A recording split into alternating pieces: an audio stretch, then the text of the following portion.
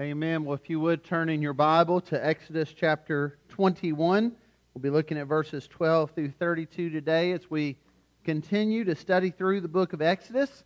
If you're new to Bloomfield today, we've been walking through this book for some time, and we're at the point in the book of Exodus where God has led His people out of Egypt, out of hundreds of years of slavery and captivity, and now He is leading them on a journey towards the Promised Land, and along the way, He is giving them His law. And so we looked for some time at Exodus chapter 20 and the 10 Commandments that God gives His people. And now what we see follows the 10 Commandments is the book of the covenant. These are chapters where God is now kind of unpacking the 10 Commandments. He's helping the people to see how they might live according to those commandments. He's also helping them to see what the consequence is when they disregard or disobey those commandments. And that's the case in our text today. The sixth commandment, you shall not murder, that God gives to His people. He now is giving them instructions as to what happens when someone does murder. And so that's what we will find in Exodus 21, verses 12 through 32. This is the inspired Word of God. And so out of reverence for it, if you're able to this morning, if you would stand as I read our text to us.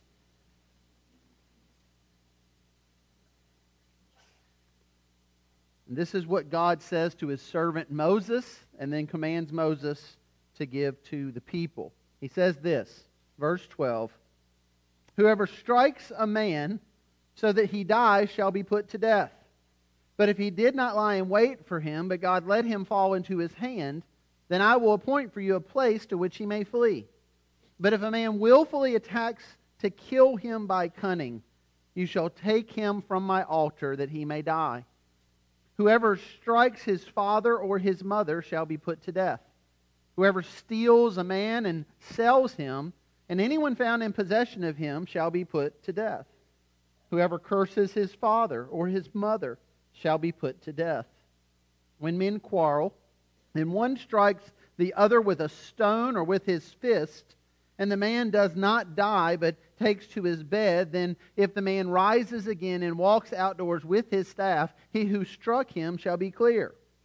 Only shall pay for the loss of his time, and shall have him thoroughly healed. When a man strikes his slave, male or female, with a rod, and the slave dies under his hand, he shall be avenged. But if the slave survives a day or two, he is not to be avenged, for the slave is his money. But when men strive together and hit a pregnant woman so that her children come out, but there is no harm, the one who hit her shall surely be fined, as the woman's husband shall impose on him, and he shall pay as the judges determine. But if there is harm, then you shall pay life for life, eye for eye, tooth for tooth, hand for hand, foot for foot, burn for burn, wound for wound, stripe for stripe. When a man strikes the eye of his slave, male or female, and destroys it, he shall let the slave go free because of his eye. If he knocks out the tooth of his slave, male or female, he shall let the slave go free because of his tooth. When an ox gores a man or a woman to death, the ox shall be stoned, and its flesh shall not be eaten, but the owner of the ox shall not be liable. But if the ox has been accustomed to gore in the past, and its owner has been warned, but has not kept it in, and it kills a man or a woman, the ox shall be stoned, and its owner shall be put to death. If a ransom is imposed on him, then he shall give for the redemption of his life whatever is imposed on him. If it gores a man's son or daughter, he shall be dealt with according to this same rule. And if the ox gores a slave, male or female, the owner shall give their master 30 shekels of silver, and the ox shall be stoned." If you would, pray with me.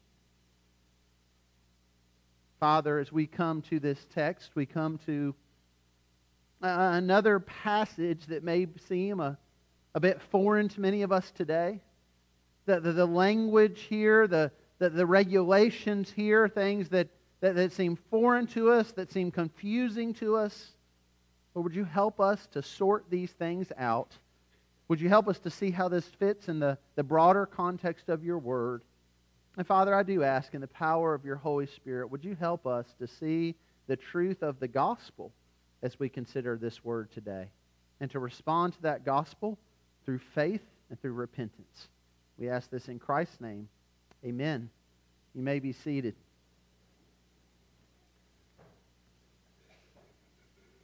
When the summer of 1992, I had my first opportunity to go on a mission trip. I was a fairly young Christian. I'd become a Christian through a campus ministry there at North Carolina State University, and I went to Bratislava, Slovakia.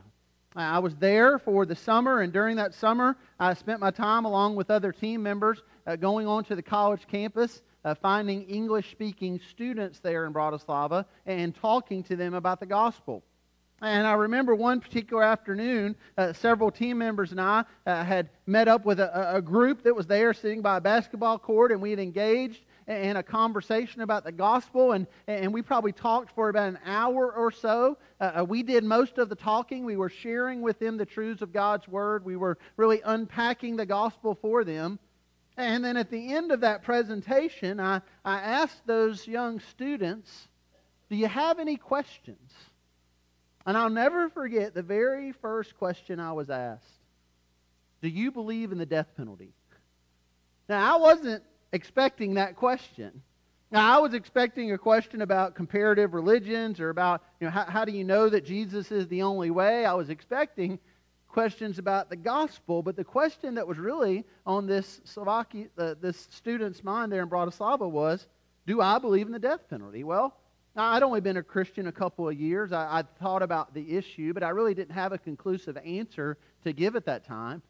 I mean, I knew enough as a new Christian to know that God certainly says in the Ten Commandments that we shouldn't murder. I knew that in the gospel that Jesus died for our sin and that He forgives us. And so I hadn't really reconciled all that together yet to figure out, well, what does that mean about capital punishment? What does that mean in general about justice in our world today? And fortunately, one of the guys with me had thought a great deal about that. He was able to give a pretty good answer. But I remember that started me on sort of a journey through the Scripture to better understand things like the death penalty and capital punishment. And I soon found that there was, and I believe still is, much confusion in the church today about this. Many persuasions, many opinions, many convictions about whether or not we should support capital punishment. And a lot of that comes from, I think, sometimes a misunderstanding of some of the things we read in Scripture, or an inability to really reconcile what various passages say. And so, for example, what we've seen in Exodus is there in the 6th commandment in Exodus 20, God clearly says we should not murder. But then here in Exodus 21, this text we just read this morning, God clearly says that there is a consequence for those who do murder, and that consequence is death. But then we come to the New Testament in Matthew chapter 5, and we read these words from our Lord Himself. Jesus says, "You have heard that it was said, an eye for an eye and a tooth for a tooth." He is quoting this passage we just read. "But I say to you, do not resist the one who is evil, but if anyone slaps you on the right cheek, turn to him the other also." Now, I say there's some confusion about this. I found there was further confusion this morning in the first service as a mother came up to me and said that her daughter turned to her when I read that and said, "Oh, what cheek is he talking about?" So just to clarify here as we start, this one. So even beyond which cheek we're talking about, there's some confusion here because people look at that and say, well, on one hand, it would seem that to turn the other cheek and to forgive means we don't give consequence, and at the same time, God clearly calls for consequence here. How do we put all this together? And so I want us to think about that today as we walk through this text. And as you walk through the text, it's important to remember it in light of what the whole of Scripture teaches. And so I think the points that we'll look at today aren't just points that we see in this particular passage, but really what we see in the whole of God's Word, beginning with this first one I've put there in your notes. Point 1. It's clear in God's Word that human life is precious to God. It is clear that human life is precious to God. If you were with us last week, we dealt with a very difficult text. It's a text concerning laws about slavery. I would encourage you, if you weren't here, to go back and listen to that sermon because there's a lot there. But I want to just give you a brief summary in case you weren't here to make sure you understand what we're talking about and what the Scripture here is talking about when it mentions slaves. This is vastly different than the atrocity of slavery that took place in our nation that's taken place in other nations over the last couple hundred years. This is an indebted servitude. This primarily in Exodus 21, this law is about slaves. These were Hebrews who they were in such debt they sold themselves into slavery. They entered into a contract with another Hebrew in order to pay their slavery off. They became their indebted servant. They were their slave. And so that's why you see language here, even in this passage, about the slave is his money. Essentially what that passage is saying is that he doesn't need to be paid. He doesn't need to make restitution and payment because he's the one who's lost money and lost wages and lost work from that servant who was working for him. But what we saw last week, I hope you saw in that passage, is that in those laws about slaves that God gives, that what God is doing there is He is lifting up the servant and He's protecting the servant. Now, those laws weren't there to endorse slavery, and they weren't there really to protect the slave master. They were there primarily to protect the servant himself, because God cares about His people. And every person fundamentally is created in the image of God. Even those today and those in this time who wanted nothing to do with God, who cursed the name of God, they are still image bearers of God. And what we see consistently throughout God's Word is that human life is precious to God because human life is created in the image of God. And so because of that preciousness, the due consequence, the due penalty against one who maliciously takes the life of another is death. There's nothing else that can make payment when a human life is taken other than a human life, because life is that precious to God. Now, notice what we see in the text. Verse 12 there, if a man strikes another man and he dies, the penalty is death. Verse 14, if a man willfully murders someone, the penalty is death. Verse 15, if a child strikes their father or their mother. Now the context here doesn't necessarily mean it's a young child, it can be a grown child, it can be a man or a woman, but if they strike their parents, their mother or their father, and in the context here in the Hebrew, that's not just a sleight of hand, they're intending to hurt them and harm them and even kill them. And so just taking that initiative to strike in such a way, God says the penalty for that too is death. And then notice what we read there in verse 16. Whoever steals a man and sells him, if anyone is found in possession of him, he shall be put to death. And so back to that issue of slavery, for anyone out there today who even tries to suggest to you or I that somehow the Bible condones or supports the type of slavery that took place here in the 1800s, that they need to read this verse. Because what this verse says is that if someone is stolen and they are forced into slavery, which is very much the context of human slavery today and 200 years ago, then the person who even possesses that slave should be put to death. And so you see here, God is saying that life is precious, and there is an extreme consequence for those who attack life because they are attacking image bearers. And if they attack an image bearer, they are attacking God Himself. He goes on to say that whoever curses his parents shall be put to death. Again, there's some depth in the language here. This is more than just a child and adult who's disrespectful to their parents. This is someone who has basically disowned their parents, who said, I want nothing to do with them, who's not taken seriously the responsibility that God gave them to care for their aging parents. And so that's the context we see in the New Testament when this passage comes back up. Jesus is speaking to the Pharisees of the day, the religious leaders of the day, and they had kind of twisted this around to alleviate themselves of the responsibility of caring for their aging loved ones. And Jesus calls them into account for that by reminding them of how serious a neglect that is. And here in the Scripture, God says it's so serious they should be put to death because they've completely violated the fifth commandment to honor your father and your mother.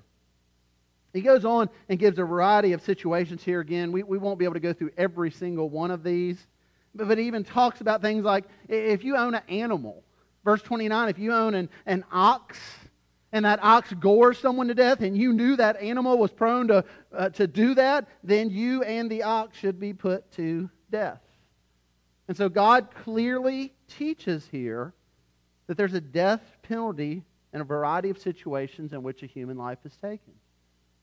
And so again, that brings up the question, how do we reconcile that with the sixth commandment? You shall not murder. Well, hopefully, if you were here in our study of the sixth commandment, you remember some things about that. That the sixth commandment wasn't just a prohibition against killing in general. The sixth commandment was particularly a prohibition against murder. In fact, that the Hebrew word used for killing, there's a variety of them, and the word used there in the sixth commandment is a word that is you intentionally murder someone. You kill someone. It's a word for homicide. It's not a word for execution. It's not a word for judicial use of deadly force.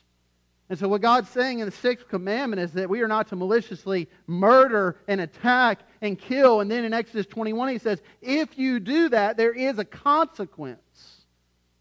And that consequence here very clearly is indeed death. But it's not a consequence that God establishes in Exodus 21. It's a consequence He had established long before that. You may remember there in the flood account, there in Genesis chapter 9, right after the flood, God gives instruction to Noah concerning those who would take life. Again, this has been going on for a long time. You go all the way back to the garden where Adam and Eve sinned against God, and then very soon after that, you see their descendants, and what happens between Cain and Abel? One murders the other. And so God, as He is showing His grace through Noah and his family, as He's going to establish this family and ultimately the nations through them, He makes it very clear that there's going to be a reckoning if anyone takes another person's life. He says this in Genesis 9, 5, and 6, and for your lifeblood I will require a reckoning. From every beast I will require it, and from man, from his fellow man, I will require a reckoning for the life of man. Whoever sheds the blood of man, by man shall his blood be shed. And then hear this. This is why this is important. He says, for God made man in His own image. And so when man is attacked, the image of God is attacked. And when the image of God is attacked, there is no penalty greater than the one God gives here. Nothing less than death can pay for murder. So now, let's bring that up to my conversation that summer in Slovakia. Let's bring that up to our conversation in our culture today. What do these verses then say about capital punishment and the death penalty? I know there are a variety of convictions among believers on this issue. We live in a state, in a commonwealth, where there is a death penalty. We're one of 32 states in our nation that has a death penalty. I believe that there's a principle here in Scripture because of the value of life, the preciousness of life, that would support capital punishment. But we also have to see that there are many problems in our culture today. And our culture today does not mirror what we see in Exodus 21, because what we see in Exodus 21 was swift justice. In Exodus 21, in the context here, if you did any of these things mentioned, the justice was swift and it was exact. There are other verses that tell us more about this system to protect people so that someone couldn't just be a false witness. There had to be more than one witness in capital offenses, but the consequence was swift. And of course, that's not so much the case in our culture today. I was thinking about this just this week. I heard a report on the radio of a man convicted of murder who was put to death just a few days ago up the road in Ohio for a crime that he committed and was found guilty of 25 years ago. Again, there's so many issues there. We can't unpack all of that right now. But what we need to understand and identify is what is God's Word saying? What is the principle here? And the principle here is that human life is precious to God. Therefore, the taking of human life maliciously is punishable by death. Now, what complicates then the implementation of that is us. It is our world, is fallen humanity, is sinful man. Which brings us to the next point that I want to make from our text today, point 2. And we need to understand what God's saying here is that vengeance belongs to the Lord, not to man. Vengeance belongs to the Lord, not to man. And so we see here in Exodus 21 this consequence. If there's harm, you shall pay life for life, eye for eye. We hear that phrase often, don't we? An eye for an eye. But how do we normally hear that? We normally hear that in the context of revenge and retribution. Well, they did this to me, and I'm going to do this back to them. Doesn't the Bible say an eye for an eye and a tooth for a tooth? It means I have every right to get back at someone, doesn't it? Well, what we have here, I believe, is actually something different than that. And actually, it speaks against that attitude of personal revenge. What we have here is this law of retaliation given to God's people, which indeed did say a life for a life, an eye for an eye, a tooth for a tooth, a hand for a hand, a foot for a foot, and so on. But the reason it's so specific about those things is because God was telling His people that they shouldn't take personal revenge. He was telling His people here that they should have the penalty that goes along with the crime, that the penalty shouldn't be excessive. And he even says in the context of this, specifically talking about the issue where a woman goes into labor, has a child, and there's not harm, but there's a consequence. It says the husband decides the fine, but they bring it before the judge. And what we have in the context of God's Word here is you have those who God has put in authority.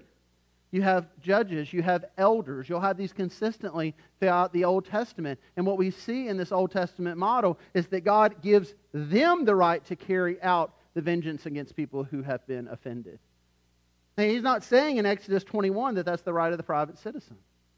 And He's saying this needs to happen, but the authorities had this right. And I think there's very good reason for that, because if you put this in the hands of every Hebrew person, just as you put this in the hands of us today, you will find that our sinful hearts will lead us to be excessive in the penalty that we give. There's a reason that we all are familiar with the term frivolous lawsuit. When we think of frivolous lawsuits, we think of people who are seeking a retribution. They're seeking perhaps vengeance in some way, but normally it far exceeds the injury or harm done to them. One of the most familiar cases that probably most of you know something about is the woman who sued McDonald's for a hot cup of coffee. That case, Liebeck versus McDonald's, you might not know the actual details of. What that actually came from was someone was indeed burned. She received third-degree burns on her legs, and so there had been a process of complaints already, and there was liability on McDonald's part. She was asking for $800. That's what she was suing them for. She just wanted help with her medical bills because they made the coffee way too hot. But that thing ballooned because what they found when they started looking into it was McDonald's had ignored all these different complaints and were making excessively hot coffee for their bottom line. The hotter they made it, the more coffee they got out of the bean. And even though people complained, they just kept doing it. And so there was a jury that decided, well, we need to change this. And so we're going to find the penalty for what they did to be the profits from one day of coffee sales for McDonald's, $2.7 million. And that's what they awarded her. And so in that case, I don't think it was so much a frivolous lawsuit, but that's certainly what comes to mind, because there are a lot of frivolous lawsuits out there. Here's a few I found this week. Any of y'all remember the show Fear Factor? Raise your hand. Some of you, man, the first service had never seen it. You guys are, I'm not sure what that says about y'all, but anyways, the show Fear Factor, then, if you saw it, you know, it basically involved people eating grotesque things and doing goofy things. So, you know, make $1 million, make a show like that. But there was a lawsuit brought against them. Aitken versus NBC. And in this case, a man who habitually watched Fear Factor watched it, and the challenge was so grotesque that he said it made him throw up and run headfirst into a wall and injure himself. He sued them for $2.5 million. He lost. There was another account, maybe you can identify with this, where a man was sued Bank of America. His problem was he was frustrated over phone calls with them over incorrectly deposited checks. And he got so tired of being transferred from one operator to another and nobody actually dealing with his problem that he decided to sue Bank of America, hear this, for $1,784 billion trillion. Now, I don't know everything about economics, but I'm pretty sure there doesn't actually exist $1,784 billion trillion. But he sued him for it. He lost. Other people, though, we bring this down to our level, other people often, when there's an accident, when there's an injury, they seem to want to cash in at times, or they're surrounded by people who encourage them to cash in. And so they look to something that might have brought slight harm to them as some type of big payday. Or they have others around them who encourage them this way. And so what God is protecting His people from in this passage is from that type of excessiveness. And so He says, you should receive a punishment. There should be a consequence, but it must fit the crime. And in that passage that we're all so familiar with, an eye for an eye, well, it's in the context there of what? If two men get in a fight and they hit a pregnant lady. We've got a few pregnant folks. I'll pick out Laura Bateman. I'd avoid football games right now, Louisville, Clemson.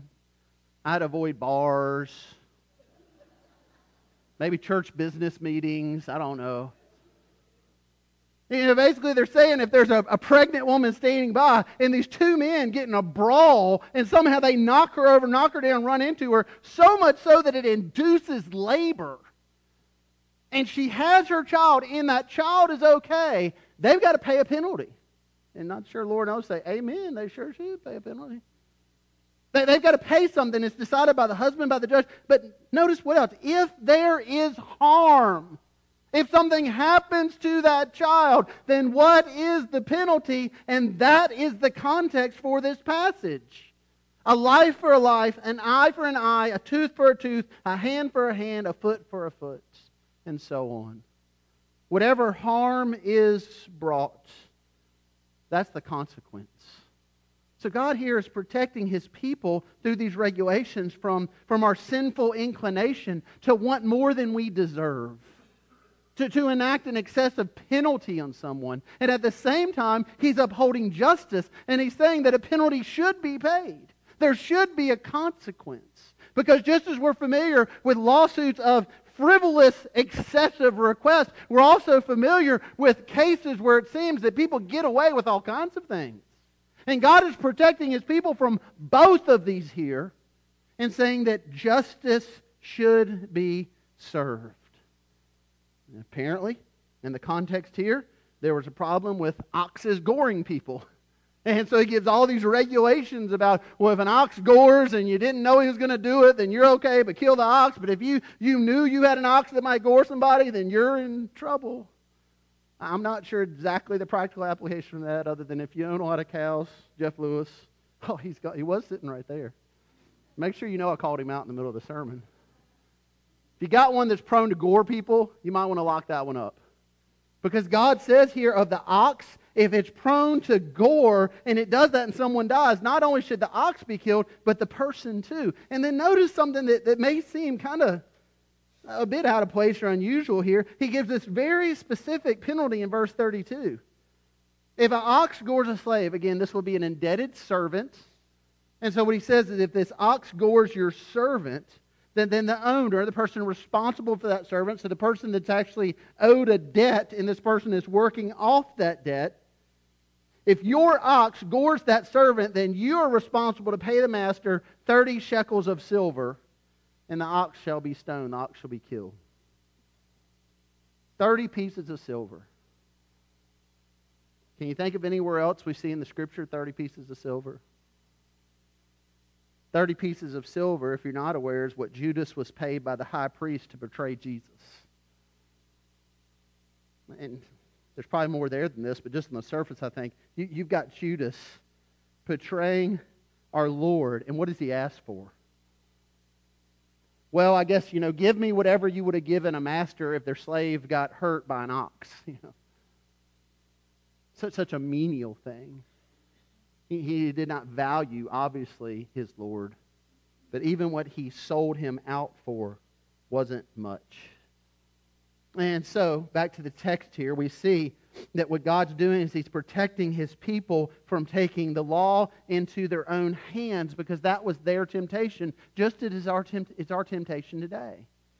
And we see the same temptation in the New Testament. Romans chapter 12, "Beloved, never avenge yourselves, but leave it to the wrath of God, for it is written, Vengeance is mine, I will repay, says the Lord. To the contrary, if your enemy is hungry, feed him. If he's thirsty, give him something to drink. For by doing so, you'll heap burning coals on his head. Do not be overcome by evil, but overcome evil with good." Here's where this comes to for us. The temptation for us when we seek revenge is to be overcome by evil.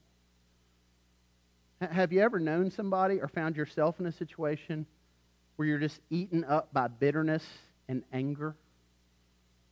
And a lot of times maybe it starts with something kind of small, but it just kind of wears on you and it eats on you, and you just want that other person or persons, you want them to get a consequence for it. Maybe you find yourself saying, well, yeah, they apologized, but it wasn't very sincere. That the danger here, Paul writes to the Romans, is that when we seek to avenge ourselves, we take justice out of the hands of a righteous God and we put it into the hands of sinful man. And then that justice is tainted by our anger, and it easily overcomes us. So what does that say? Does that mean that we shouldn't ever seek justice? I don't think that's what it's saying. But God's given us a system for that, just as He gave His people in Exodus 21 a system for that. I call your attention, we won't go through the whole text right now, but to Romans 13. In Romans 13, it's very clear that God establishes governing authorities, whether you voted for them or not. God establishes governing authorities to do His bidding and His good, to bear the sword, and they don't do that in vain. And so God says specifically in Romans 13 that the governing authority is a servant of God, the avenger who carries out God's wrath on the wrongdoer. So we have a justice system. We have these leaders for a reason, because we're not the ones who are to take it into our own hands. We are to trust that system. Now we understand we live in a world where those systems are corrupt. We see situations all the time where justice is not served. And we see situations all the time where the guilty seem to go free and the innocent seem to be punished. But that doesn't mean we abandon that. What it means is that we need to trust in God. And that we need to trust that vengeance truly is the Lord. Listen, there has never been, nor will there ever be, a crime that goes unpunished. Now maybe it's not punished here and now, this side of eternity, but God says it will be one day. There's nothing done in the darkness that won't be brought into the light. And so God tells us to trust Him. And ultimately, the way we do that, He says, is point 3 there, where we'll leave, is this. The gospel enables us to do this. The gospel enables us to pursue justice, but to do it with a heart of forgiveness. Now, I want to leave us with this text that I mentioned earlier, Matthew chapter 5. Jesus here said something directly about this passage in Exodus 21.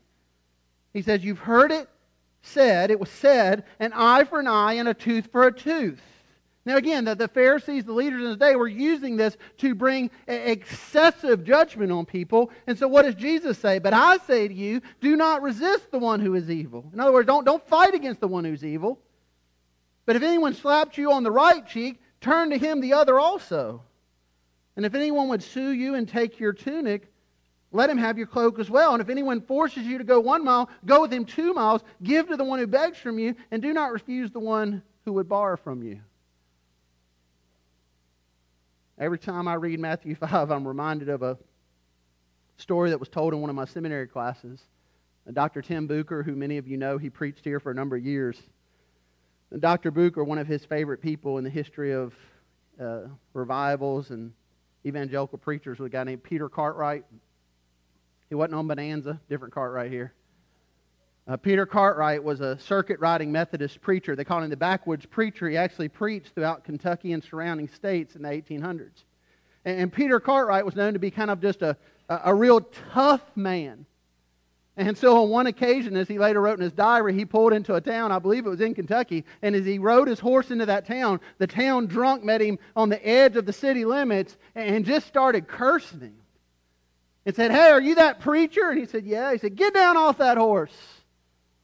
Cartwright gets down off his horse, and this drunk gets in his face, and he says, You believe what that book of yours, that Bible says?" Cartwright says, "I do." He says, "Does it say in that book that if somebody hits you on your right cheek, you got to turn the other also?" He says, "It does." And so that drunk just papped him right in his face. Cartwright stood there. Then that drunk said, "All right," and he just went and he smacked him in the other side of his face. Then Cartwright wrote this: "Having received no further instruction from the Lord, I proceeded to beat the fool out of that drunk man."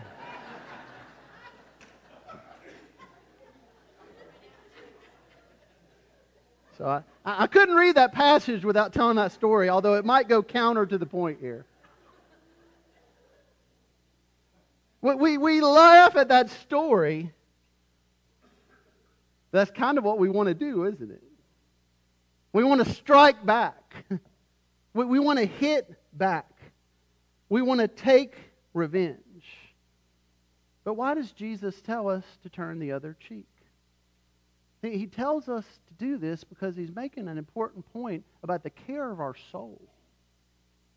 See, the inclination of your heart is to fight back.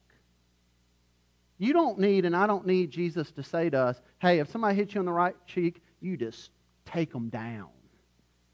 You know who tells you to do that already? It's the cry of our sinful hearts.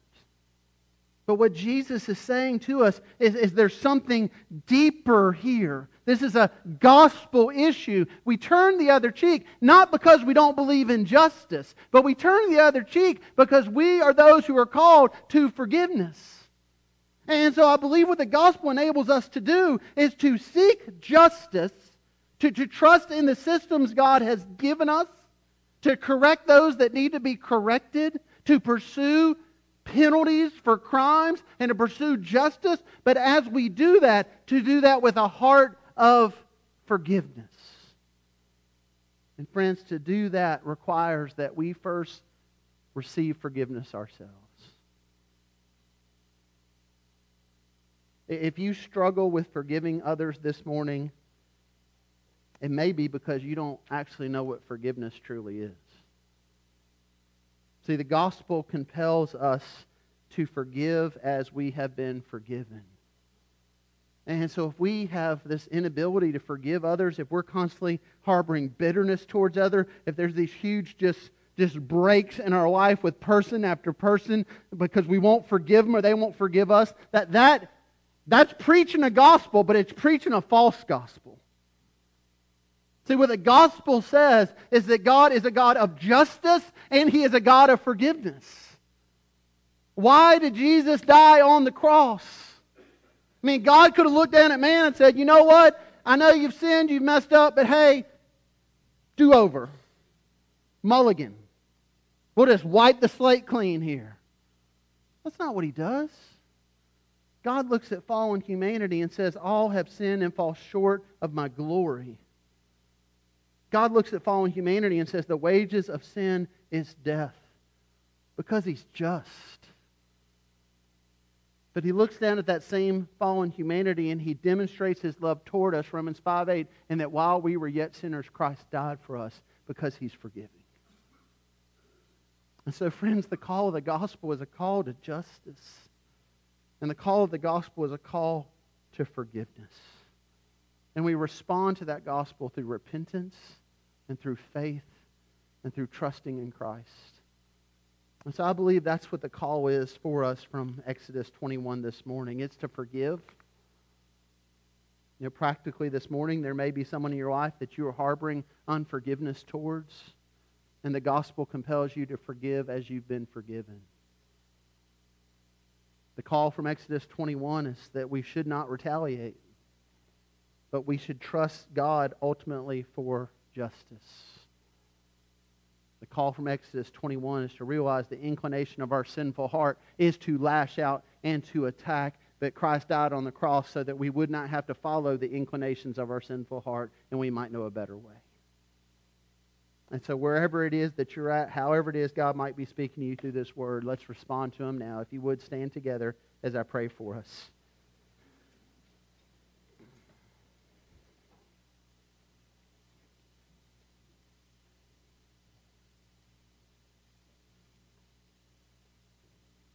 Father, I thank you for your word and the goodness of it. And Lord, even in a passage that may have first seemed a bit different or bizarre to us, there is so much truth here for us to consider. And so I pray for us, Lord, as we come into this time of response, as we end our time now with just worship and just singing and responding. Lord, I pray that you might do a work in our heart through the power of your Holy Spirit. If there needs to be forgiveness in this room, I pray there would be. If there are people in this room seeking retaliation and personal gain, I pray that they'd repent of that. Lord, if there's folks here today that have yet to respond to the truth of the gospel and the hope of it through repentance and faith, I pray they would.